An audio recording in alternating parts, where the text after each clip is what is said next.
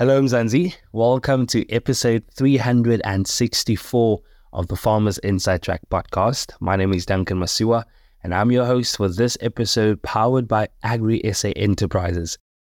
Now, following a successful 2023, Agri SA Enterprises is ready to roll out phase 3 of their Women in Farming program. In this episode, project manager Mareli Prinsloo and project administrator Aisha Dhaler talk successes in phase 2 of their Women in Farming program, lessons learned, and some of the specific objectives and goals that have been set for phase 3. Mareli, Aisha, thank you so much for joining us. It's lovely having you on the platform. Such a pleasure. Thank you, Duncan, and all the listeners. Thank you for having us, Duncan. Fantastic. Mareli, I'll start with you. Quickly introduce yourself, briefly outline the role you play within the Women in Farming program. My name is Mareli Prinsloo. I am currently acting as the project manager for Agri SA Enterprises, mostly overseeing the implementation, the monitoring, and the evaluation of programs and projects in the Rural Development Division. Fantastic. Aisha? My name is Aisha Dhaler, and my main role is storytelling within the program. I ensure that the funder, Momentum Metropolitan, is met with a picture of how well their farmers are doing and how the funds are being utilized. And I suppose both those roles are quite important in terms of, monitoring the success of the project and the initiative that Agri SA Enterprises is currently running. Mareli, it's 2024. We're talking Women in Farming phase 3 rollout. I'm sure you're all quite excited about this at the office. What can we expect from this phase? What will the ladies be getting up to? Are there any new features or changes that we can expect in phase 3 of the program? Whereas phase 1 focused on training 60 participants in the Women in Farming program on the development of a business idea and submission of a subsequent business plan, phase 2 focused on strategic mentorship towards the actual implementation of the 10 winning business plans that was selected from phase 1. And I mean development into productive farming enterprises with newly attained markets. Now, if we look at phase 3, this will mostly focus on the further development of specifically the business management skills of each of the 10 winning businesses by teaching them to scale and also reinvest in their current enterprises. Now, in addition to this, for phase 3, the idea is that the ladies will not only focus on increasing their farming output and markets, but that they become sellers of their skills through offering agricultural training and development interventions to their surrounding communities. And by doing this, each of the 10 businesses will then become a driver of skills transfer, education, and change in their direct circle of impact. That's quite impressive. If phase 2 of the program is anything to go by, I'm definitely sure that phase 3 will also offer some success stories in that. Share some of the lessons learned from the previous phase that potentially influenced the phase 3 approach. Firstly, I'd say proper communication channels between the various stakeholders. In other words, the implementation partners, the mentors, and the beneficiaries. This is of utmost importance to make any program a success. Secondly, we learned that clearly defined roles and responsibilities, as well as defining the expectations of the implementation partners, mentors, and beneficiaries should be outlined prior to the kickoff of the program. This we are doing now through a well-structured induction phase and a baseline analysis for each business, even before program implementation. And then lastly, I'd say we learned the importance of obtaining true buy-in and commitment from the participants. In other words, to really work hard, bring your part, cooperate, and push through, even when conditions and situations get tough along your journey. Mareli and Aisha, if there's anything I've learned about developmental work within the agricultural space, is that it cannot be done without collaborations and partnerships. In addressing challenges during the previous phase, being phase 2, can you elaborate on, specific support systems, collaborations, or partnerships that have proven crucial in enhancing the program's resilience? Besides the partnership between Agri SA Enterprises and the funders of the program, the specific mentor assigned to the ladies, namely Thabo Olivier, really stood out. He was extremely dedicated to the development of each business and took interest in each member personally as well. So his motivational skills, his technical skills, his mentorship skills, and the overall support that he provided the ladies proved to be a winning recipe for the Women in Farming program, causing it to be such a great success. Then other partnership examples includes the one of Kanyisile Zulu, who was approached by the Nkutu Agriculture Extension Officer in KZN to offer training in crop and poultry production to local and adjacent communities. And then also Menentle Mbuyazi, who actively took part in the Agricultural Research Council trials on maize production. And these are just to name a few. What were some of the highlights and key achievements during phase 2 of the Women in Farming program? Well, regarding key achievements, it is with great pleasure that we can say that all 10 of the phase 1 winning businesses that proceeded to phase 2 resulted in successful businesses after the phase 2 close-off, thus becoming self-reliant agripreneurs, each on their own specific scale of operation, of course. Even through hardships, for instance, adverse weather conditions, forced changes in farming locations, and some internal shuffling in their business structures, these ladies just pushed through and made a success of their businesses. So we're very proud of them. Now, although all were successful, 3 specific stories stood out to me. That of Kanyisile Zulu, Pinky Mahai, and Tola Sibisi. Now, Kanyisile Zulu initially attempted vegetable production, but when she faced real challenges in finding water, she refocused the business on broiler production and now plans to double her current capacity from 300 chickens to 600 chickens.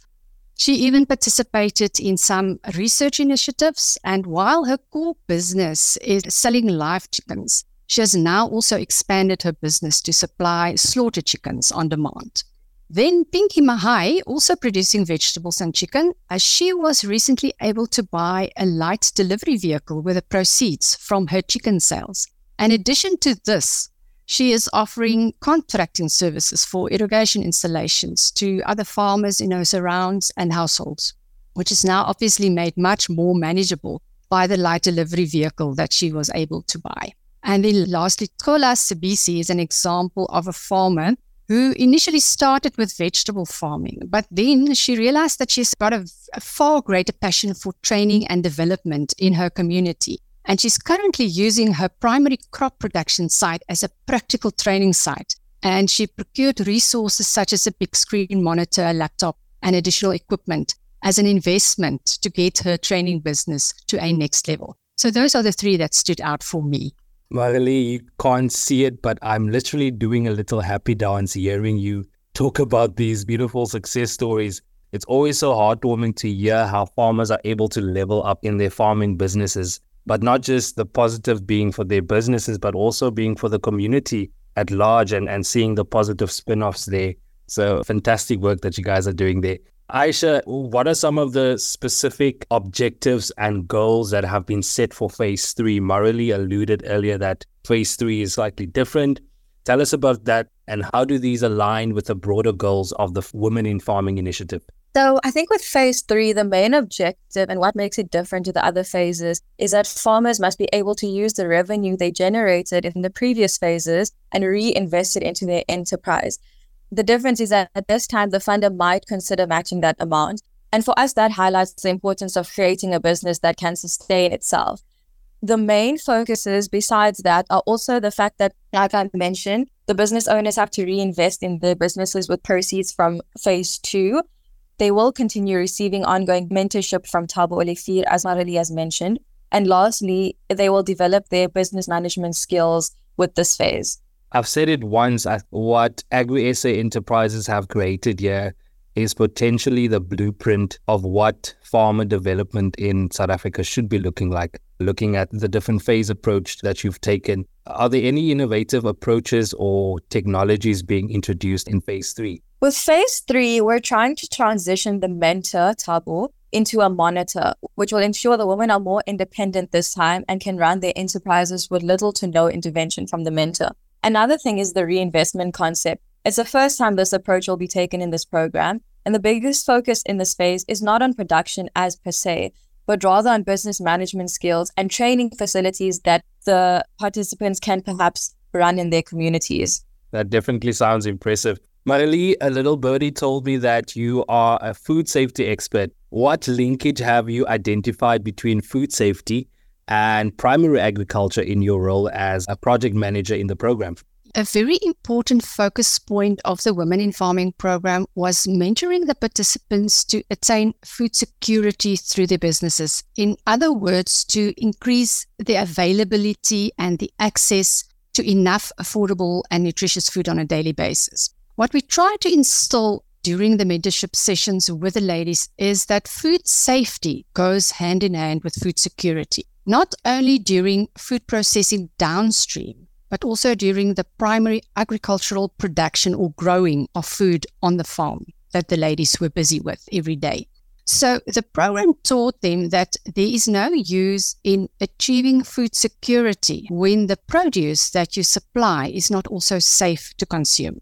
In other words, what I mean by this is when your farming produce poses a risk to the health and the well-being of consumers by introducing physical contaminants, for instance, for example, pieces of glass, plastic, stones, sticks, etc., or biological contaminants, for instance, disease-causing bacteria like the well-known E. coli from dirty hands or dirty water, or salmonella from bird droppings, or lastly by maybe introducing chemical contaminants like pesticide or herbicide residues, then you will start losing consumers or customers and subsequently also income.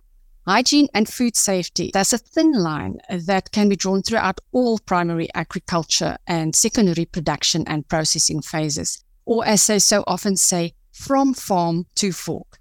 And this is the understanding that we try to bring through the Women in Farming program regarding practical food safety. It's definitely encouraging to hear that food safety is a key pillar of the Women in Farming initiative. Oftentimes, it's easy to focus on the yield of your crop or your commodity and not the quality thereof. It's quite encouraging to hear that this is a key area for the project. Aisha, I want to pivot quickly. There's a growing emphasis on storytelling for sponsors and funders. How is the Women in Farming team strategically incorporating storytelling into its approach to actually align with the preferences of sponsors or funders who value this narrative method?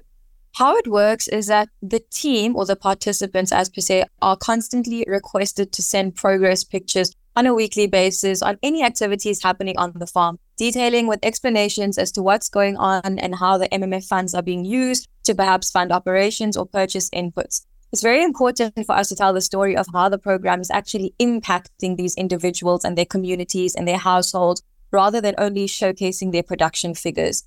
Mareli and Aisha, I've had a great time hearing about some of the success stories in Phase 2 and also how that contributed to some of the specific objectives and goals of Phase 3. Any final comments or words from the both of you?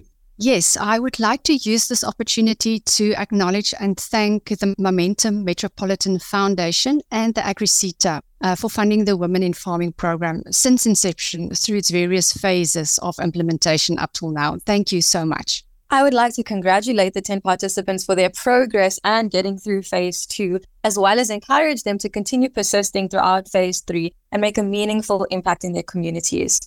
Thank you so much, Mareli Prinsloo, Project Manager at Agri SA Enterprises, along with Project Administrator Aisha Dhaler.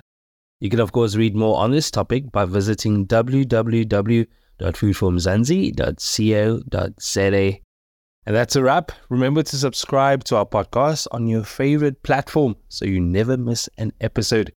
From me, Duncan Masiwa, our technical producer, Megan van der Ven, and the rest of #Team Food for Mzansi, thanks for listening.